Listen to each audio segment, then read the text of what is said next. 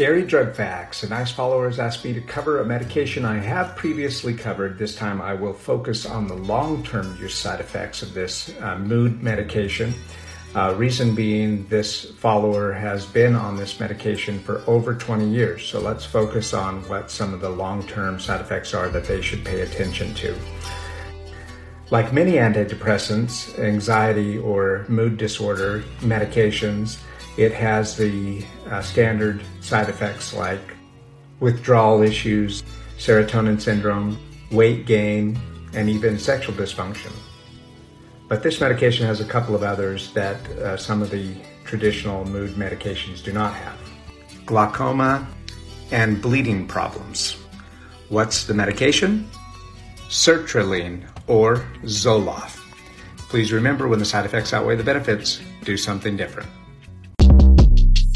Shortcast Club.